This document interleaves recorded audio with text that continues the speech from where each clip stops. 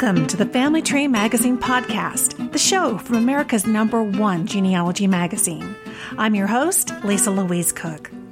Our theme for this July 2016 episode is organizing your research.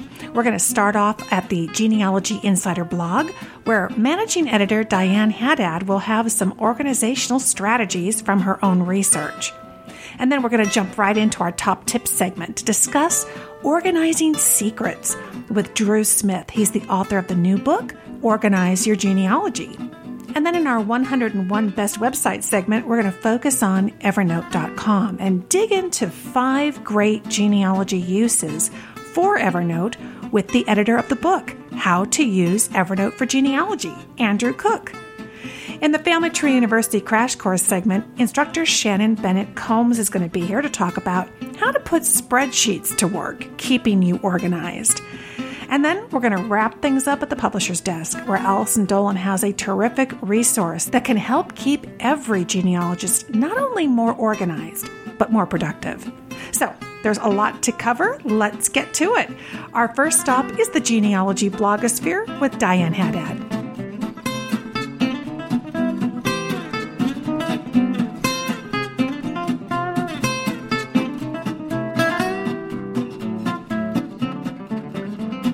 I love that magazine editor and genealogy insider blogger Diane Haddad not only shares on the blog what's news in family history, but she also shares examples from her own research that we can all learn from. And that's what she's going to do today here on the podcast. Hi, Diane. Hi, how are you? Doing great. You know, I was thinking a research plan is such a great way to organize and attack a genealogical problem, and that's what you were talking about in a couple of recent blog posts. It started out with the post called Working on My Last Name Problem, when genealogy records disagree. We have certainly all run into that. Tell us about this, because this kind of leads into our whole subject today of organizing your genealogy. Yeah, when people think of organizing, they think of how do I file these papers and keep everything in order. But I think organized genealogy also involves being organized about how you approach your research problems. So what happened was I found just in a newspaper index online a reference to a Teresa Seeger. And I remembered that, my great-great-grandfather, who was born in Germany, I had also found a baptismal record for a sister with that name. And I thought, did she come to the same area as he did? And my mom said, well, her dad, he never talked about any other relatives who came over, so it was kind of a mystery to figure out. So the first thing I did was research this local person who I found in the index, and she was married to a Colbeck, and I made a little chart with both of these people named Mary Teresa, the one that I knew was the sister, and the one that I had found here, and what I knew about when they were born, married, immigrated, and died, the main facts in their lives that I could compare. And for the one I knew was the sister, I had 3 blanks there, when I didn't know when she married, when she might have immigrated, and when she died. So I knew I have to fill in these 3 blanks. And so then that's where this next post that I did kind of started.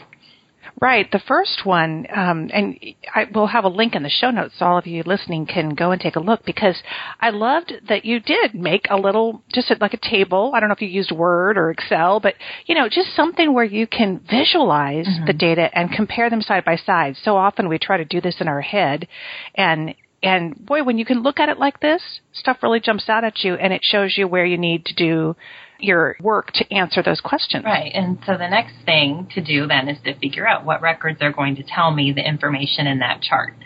And the first thing I went to was these marriage records that were in Germany, the place where the sister and my great-great-grandfather were both born, because I had been in those records before and I knew that they named parents. So those are at the family search centers, which are affiliated with the Family History Library, and the stars have to align in order for me to be able to get out of the house and go there when they're open. So I started looking in other records as well. In a local library here, they had baptismal records, and I found an online index that showed the children of this local Teresa and her husband. So I ordered those, and I did some other local research. Finally, when I got to the Family Search Center, they have the marriage records from the place in Germany that I needed. They just have them because so many people in this area are from there. Right. And it took maybe 15 minutes. I found the one I needed because of my census research. I knew what year the local Teresa had been married. So working on that theory that she was related, I knew exactly what year to go to. And she was the sister. So yay, solved a mystery, fantastic. Told my mom we did have relatives here. And then, of course, I had to right away start researching the husband's family. Right, Yeah. right. Just opens up a whole nother avenue. It sure does. And people with that, since her children have that Colbeck surname, I likely have cousins and possible DNA matches who might have that surname. Boy, how amazing. And to spot her name, it's a great suggestion just to, when you see something like that and your instincts kind of kick in, it's like, why not take an hour? Well, of course, that's like the following the bright, shiny object. Yeah. We get in 6 different directions. But, boy, this really paid off for you. And I think the way you organized it certainly made sense as well. And I hope that all of you come and take a look at both of these blog posts. So the first one was working on my last name problem when genealogy records disagree. And then, Diane, you followed that up with organized genealogy research, matching up the two Teresas, which, of course, I think you made a perfect point. It's not just organizing the paper. It's really organizing your approach, yes, right? Absolutely. Yeah. Wonderful. Well, hey, thank you. I think it's wonderful that you share your own experiences. It makes it, we can all identify and we can all learn from what you have learned as well. Thanks so much for sharing. You're welcome.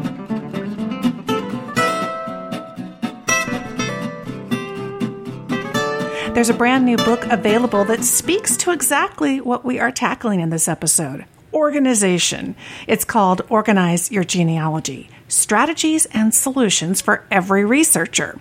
And here to share some of his top organizational secrets from the book is the author and my friend, Drew Smith. Welcome to the podcast, Drew. Thanks for having me. It's always fun to talk to you. I think the last time we did an interview at Roots Tech, and that was a lot of fun on the previous book. So this is so cool. Exactly. Well, and you're a fellow podcaster. Drew does the genealogy guys, and I do genealogy gems. And here we are together on Family Tree Magazine podcast. And there's a lot that a genealogist has to do to get organized in their genealogy life. So this is the perfect topic to talk about. And it's all of these different areas of our genealogy life that you kind of really touch on. It looks like it's the way that you organized the book. Tell us about that. Yeah, when I thought about it, I know there were a few books out there that had touched on organizing maybe your photos or a book on organizing your files, but I hadn't seen a book that was on organizing everything. And there is a lot to genealogy research, and I've often thought about the fact that genealogy is an unusual hobby. It's the only hobby that comes immediately to mind where you have to do research. And, right. There's a little research in certain hobbies, like if you're collecting things, although, and whatever, and you want to know what's going on with the stuff you collect. But really, it's the only kind of hobby, and that means you're inundated with stuff and your, information, digital, physical. But then there's also this other stuff where research trips, and how do you organize that, and how do you organize your workspace, and how do you organize your goals and your projects and all that, and this time you spend online, how do you organize your searches, your search strategy? So there was a lot, and I thought, well, that could be that's certainly an entire book, and each chapter could address one of those kinds of things. So that's what I aimed for when I came up with it. Well, and you start the book off with a chapter called Organizing Yourself. It always starts with us. So tell us what you mean. Well, genealogy research is a mental activity, and that means your brain has to be in its best possible shape in order to get it done well.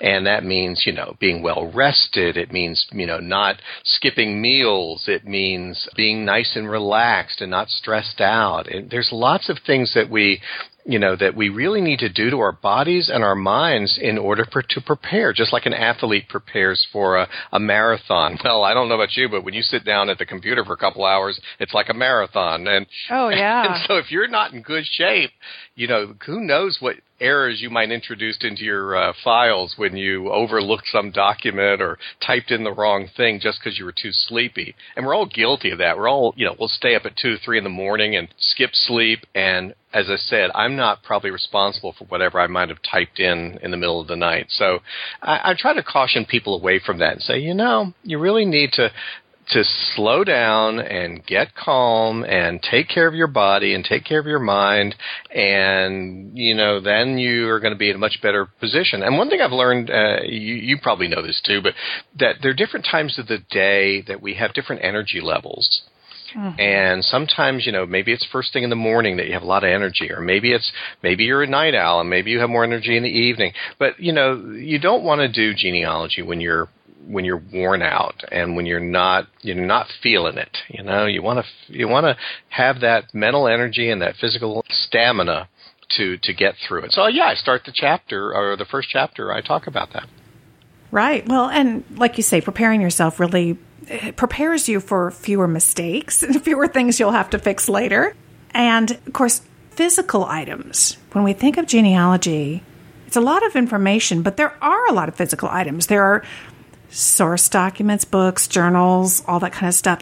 And I think that's probably one of the first areas where things just kind of spiral out of control. So I'd love to hear some of your favorite top secrets of organizing your files. How do you do that? Well, the files is certainly a challenge. And one of the things I realized that when I started and there wasn't all the computer technology that there is for us today, I know that most people have a lot of physical documents. And even in, some of those are kind of legacy situations where we just inherited a lot of things. Maybe our cousins gave us, boxes of papers and photos. But yeah, there's a lot of physical stuff to organize. And so you really have to think about that. And I draw upon not only my experience as a genealogist, but as a librarian, because that's what we do. We organize information to make it accessible to other people. So we really think a lot, whether it's in library school when we're learning or whether we're practicing being a librarian. We think a lot about how are people going to use the information, how are they going to access it, search for it, what can we do to make it as easy to find as possible. So when I was writing the chapters on things like organizing papers and whatnot, I thought about that. How do we access our paper documents? And, typically as genealogists, we look at surnames. That's the first thing. We're going to look for the binder or the folder that's the Smith binder or the Smith folder, and I talk about that. Now, there are people that develop these rather complicated systems, and I've had some interesting conversations with people that have weird numbering systems, and they go off into I say weird, but they're idiosyncratic. They're good for them, but probably not for everybody. And I wanted to come up with general principles. I'm also very sensitive to the fact that what works for me may not work for you. You and I and all the other people in the world have different personalities, different workflows, different ways we like to do things. So whatever organizing system you come up with, it has to work for you. And so I talk a little bit about more the general principles that whenever you come up with, it's got to be simple. It's got to be flexible to handle all the different kinds of things, the different kinds of documents you might be dealing with. And I talk about how you're going to have to search for information and you're going to have to browse through it too, particularly with paper documents. Because searching is a little harder with paper documents than it is searching on a computer. But you're going to have to browse through that Smith binder, Smith folder, and find your great-great-grandfather Smith's marriage record. And so you got to figure out how can I do that so that I can get to that as quickly and easily as possible. So it's important to think before you start creating a paper filing system. Do you want binders? Do you want folders if you're going to do a lot of paper? And then you're going to have to think about, okay, how do I group it? Some people go into these color systems where, they take each of their 4 grandparents and they assign a color to it and so forth. That's okay, except for the fact that what if your grandparents were related to each other? Well, and see, that's what I'm thinking, and I'm sure some people are thinking as they're listening, that's the problem, is that we get into it and we don't know what's going to happen months and years down the road of our research, that we end up painting ourselves into a corner. So you're talking about flexibility. What would be an example of kind of what makes for a flexible filing system? Well, I think a flexible filing system means that it can accommodate different kinds of ancestry. I give an example, I think, in the book, but I talk about this also in some of my presentations where, I say, okay, I'm not worried about mom and dad being related to each other because they're from completely different parts of the United States, and I'm pretty sure that they don't have any ancestors in common. They're just, all the moms were here in the United States before, back to the 1700s, before it was even the United States. And dads, nobody was here before 1842. So I'm pretty sure that, I'm not going to run into a lot of problems with that. Same thing with dad's parents. They're from different ethnicities, different, parts of the world. So I don't think that's going to be a problem. But mom's parents, they could be related to each other if there's some intermarriages. So I may want to kind of think about, okay, my system doesn't require me to split them into 4 groups. I could have 3 groups, one for my paternal grandfather, one for my paternal grandmother, and one for my maternal ancestors who might turn out to be related to each other. So you have to not be wedded to, I've got to have 4 divisions or some set number of things. It's really going to depend on what you learn about your own family. And that's part of it. Part of it is just our systems. Let's be honest here. Ancestry is a messy thing. It really is a messy thing, It really is. And when we create systems, we're trying to make it into a structure. But the problem is those structures can only do so much, and sometimes our ancestry doesn't fit nicely into those structures. So what I mean by flexible is you just have to, whatever you come up with, it can't break just because you find out that great-great-grandfather and great-great-grandmother were third cousins or something. You've got to have a filing system that can deal with that with minimal effort. And there could be other examples of that, but I think it's just somebody looked at me funny when I was talking about, what do you do with a marriage record? I was at a presentation, and they said, well, do you put it with the husband, or do you put it with the wife? And I said, you make a photocopy and you put one in each. Because why not? I mean, that way when you're working on that man or that woman, you've got all their records together to look at. And so why not make a photocopy of a marriage record? And frankly, with a census record that's got parents and 8 children, make 10 copies, stick 1 copy in each of their files so that you will have it all together. So, you've got to be flexible enough to realize that, a piece of paper is not going to be able to just fit in just one person's file. Exactly. We are messy people, aren't we? And finally, before I let you go, I know we only have a few minutes, but I want to talk about a bit your chapter devoted to online research and organizing that. So we think about heading online, and that ends up feeling like a free-for-all initially, but you really can approach it in an organized fashion. I'd love to have you share some of your strategies for doing that. Sure. So I think there's a couple of things. One is you need when you sit down to do research for anybody, whether it's you need to have a checklist of here are the kinds of records I'm going to look for.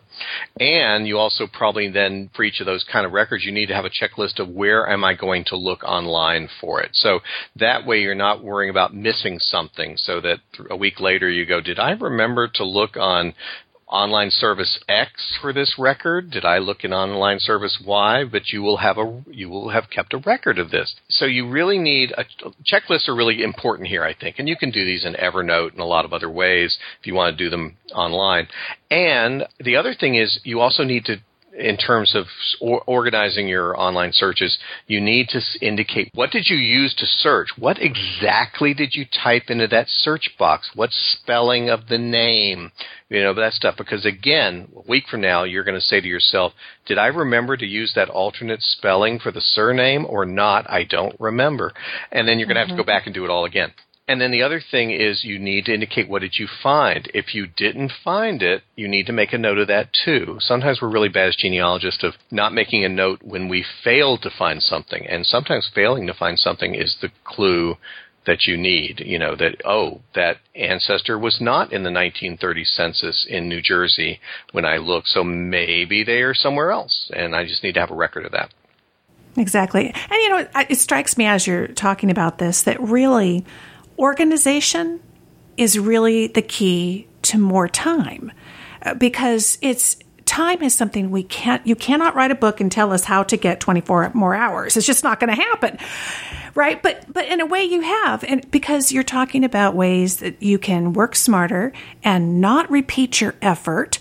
And that's free time, isn't it? That's right. Nobody wants to be, if you're not organized, you're going to go to that repository, that archive, maybe spend lots of money, with that copy of that document, come home and find out you already had it. And all that time you wasted in terms of getting another copy, the time and money. Yeah, we don't have enough time in our lives to do that. We want to spend our time and our money very wisely, and the more effort you put into organizing up front, the more time you're going to have having fun discovering new stuff, not repeating stuff that you've already done. Oh, we like the idea. Having fun doing your family history. Enjoying it. Exactly. Well, thank you so much for joining us. The book is called Organize Your Genealogy. It's Strategies and Solutions for Every Researcher. It is by Drew Smith, and we will have a link in the show notes. This is available both as a print and as an ebook if you want to be able to search through it, which I really love using the ebook versions because, boy, you can really quickly find, here's what I'm struggling with, and with a keyword search, you can find it in Drew's book. And that means you can carry it around with you when you go on a research trip. You've got the book on your Kindle, on your iPad, wherever. You got the book with you. Yep. No excuses not to be organized. Thank you so much, Drew. Appreciate it. Thanks for having me.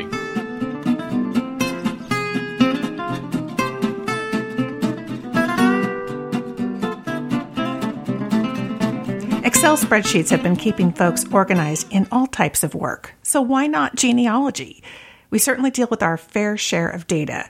So I've invited Shannon Combs-Bennett back to the show to share some tips from her webinar. It's called Spreadsheet Secrets to Organize Your Genealogy. Welcome back, Shannon. Hi, Lisa. Thanks for having me.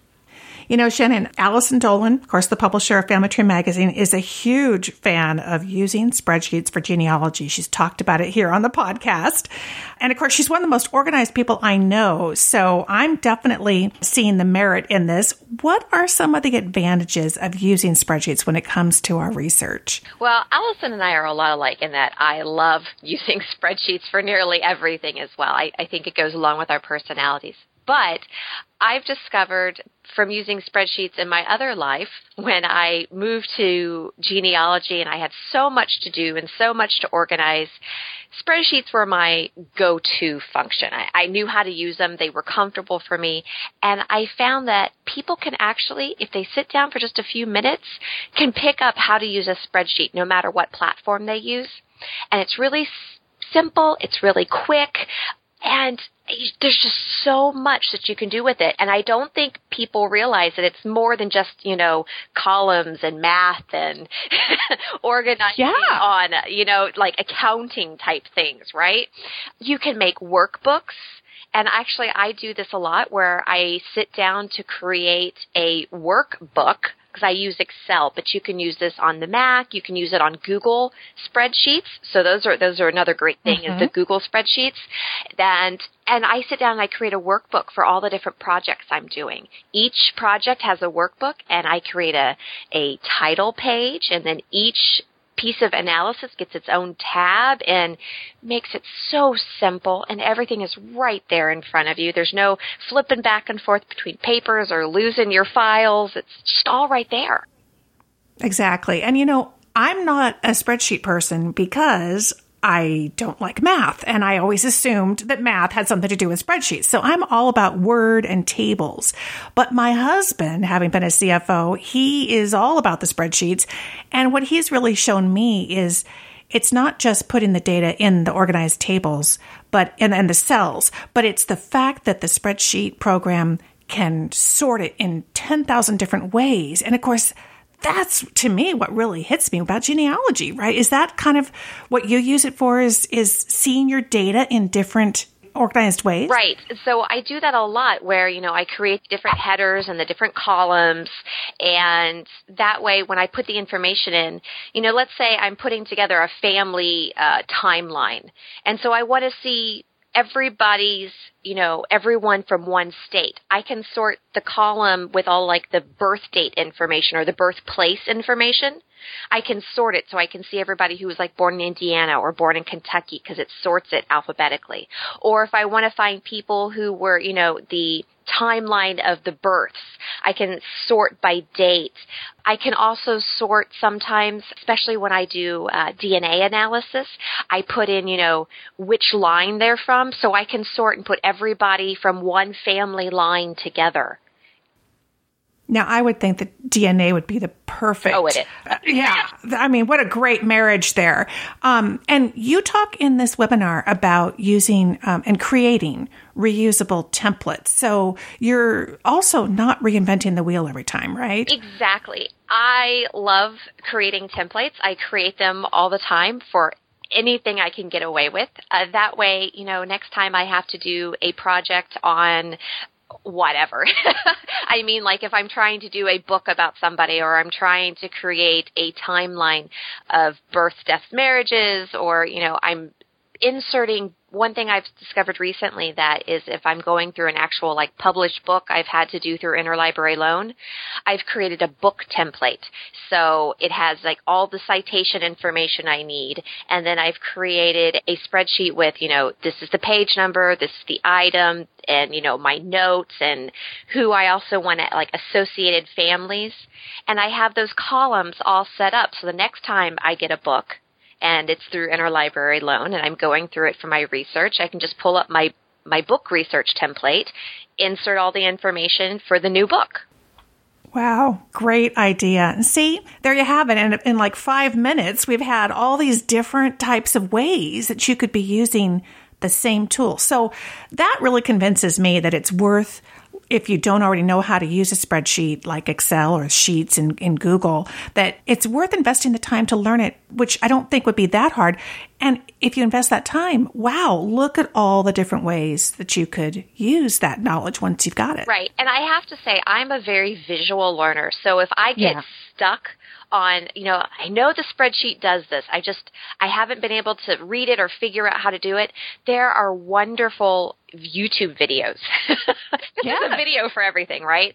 So if you get really, really stuck and you have an idea in your head, if you just go out and Google the idea, I am sure that you could find a video to teach you that aspect of using a spreadsheet to make it less complicated and work you step by step. Because sometimes I put the video up, I pause it, I go to the program, do it, then go back to the video. That way, I have that interaction. Absolutely. Well, see, there you have it. You can turn to places like YouTube to learn the basics of the spreadsheets, but you can turn to this video that Shannon has put together. This was a video of a webinar that she did, and it's called Spreadsheet Secrets to Organize Your Genealogy. It's available over at Shop Family Tree, so of course we'll have a link to that. But there you go. Put some of these ideas to work right away, and I think you'll be a happier, more organized genealogist. Thank you so much, Shannon. Oh, thank you for having me. It was great talking to you today.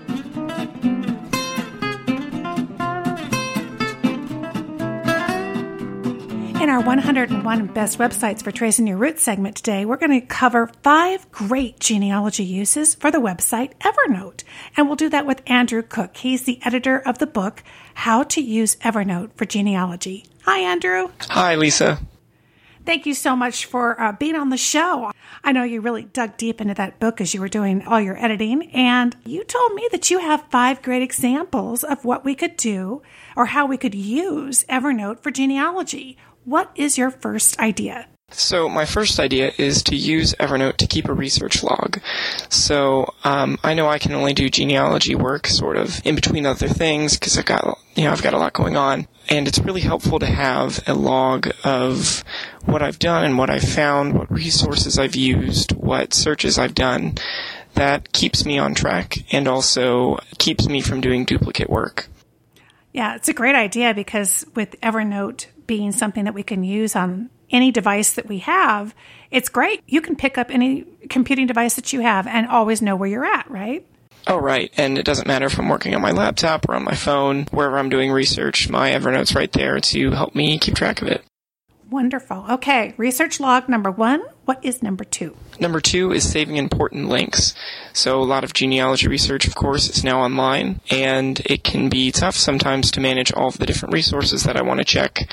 And, between all of the records databases, historical maps, and all that kind of stuff, it's good to have one central repository where I can keep all of those links that I want to use in my research. Ah, well, because you're working in Evernote anyway, so rather than burying them in some bookmarks on your web browser, having them together with all of your other notes, that makes sense. And they can even cross-reference each other. So I can include a link in a note for a resource that'll send me to another place where I'm keeping my research, and it can make it a lot simpler. Oh, perfect. All right, number 3. Number 3 is planning future projects and creating to-do lists.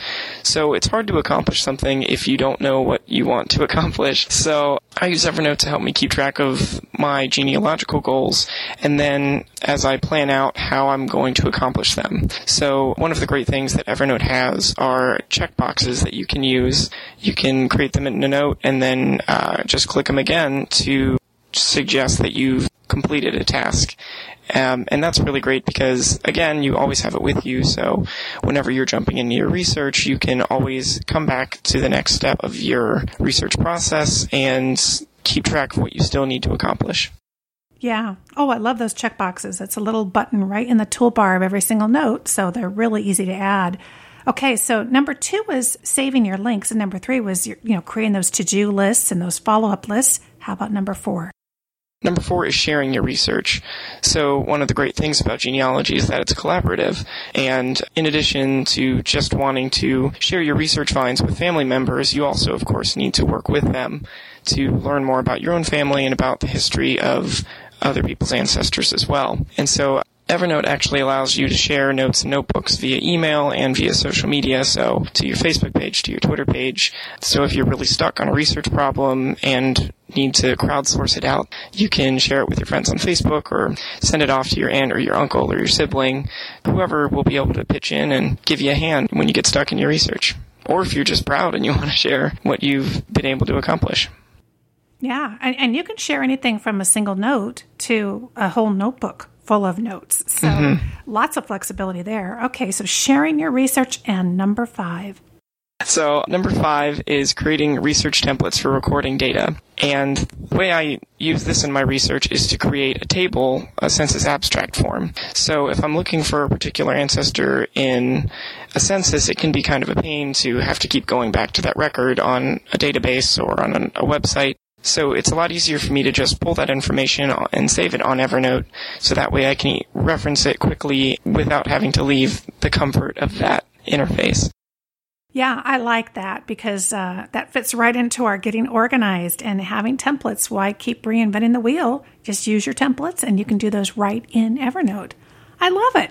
There you go. 5 great ideas for using Evernote to manage your research, to stay organized, and those all come from the book that Andrew so carefully edited, and it's called How to Use Evernote for Genealogy. It's by Carrie Scott. Andrew, thank you so much. Appreciate all your great tips. Oh, well, thank you so much for having me, Lisa.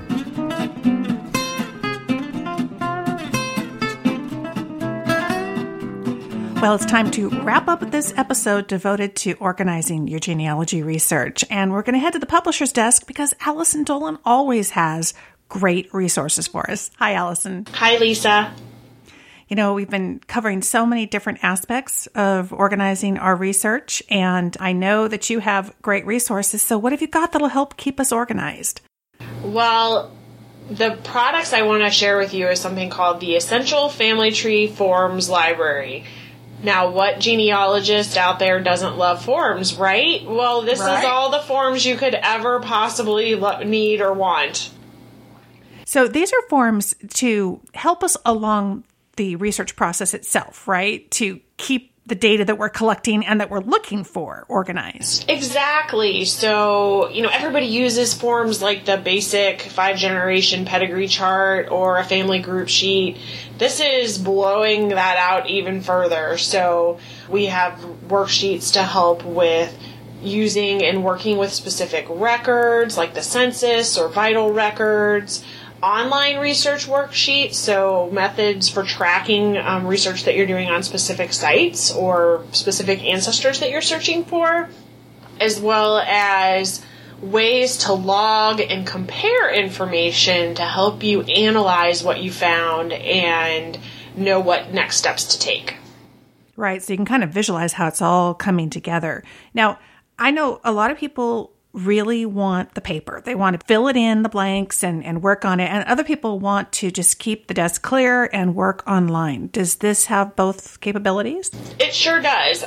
I worked on these myself, and being a genealogist, I understand that sometimes it's useful to be able to write on things, and sometimes it's better to sort of type everything in. So, keeping my own needs and desires in mind, we made it so that it worked both ways. The sheets can be printed out, so you can stuff them in your notebook as you're going to the library or on your research trip, and you can take notes on the fly right on the piece of paper, or you can type directly into the forms, and if you're using Adobe Acrobat 10 or higher, you can save what you've typed and print it out that way too, so that you get the best of both worlds.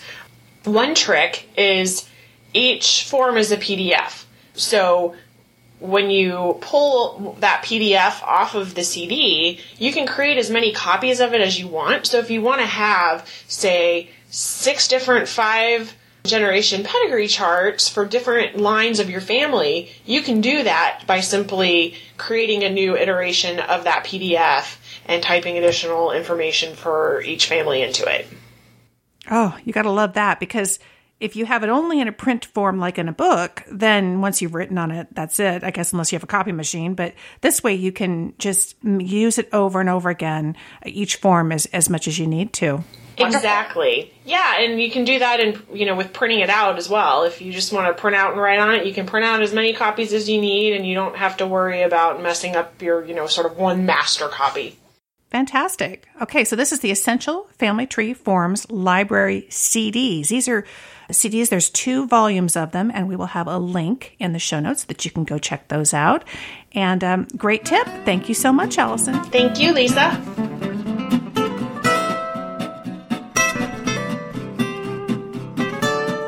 Thanks so much for joining me for this July 2016 episode of the Family Tree Magazine podcast. It's the monthly show from America's #1 genealogy magazine.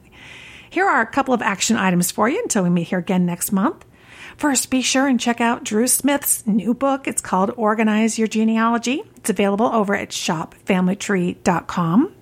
And then head on over to familytreemagazine.com/podcast. And there you will find the show notes for this episode, which will include information and website links for everything that we covered, including those 5 great uses for Evernote and information on how to get your hands on Shannon's webinar recording all about spreadsheets. Thanks again for joining me. I'm Lisa Louise Cook, and I invite you to visit me at my website, genealogygems.com, where you can listen to my free podcast, the Genealogy Gems Podcast, which is also available for free through iTunes, and we do have an app in your favorite app store. Until next time, have fun climbing your family tree.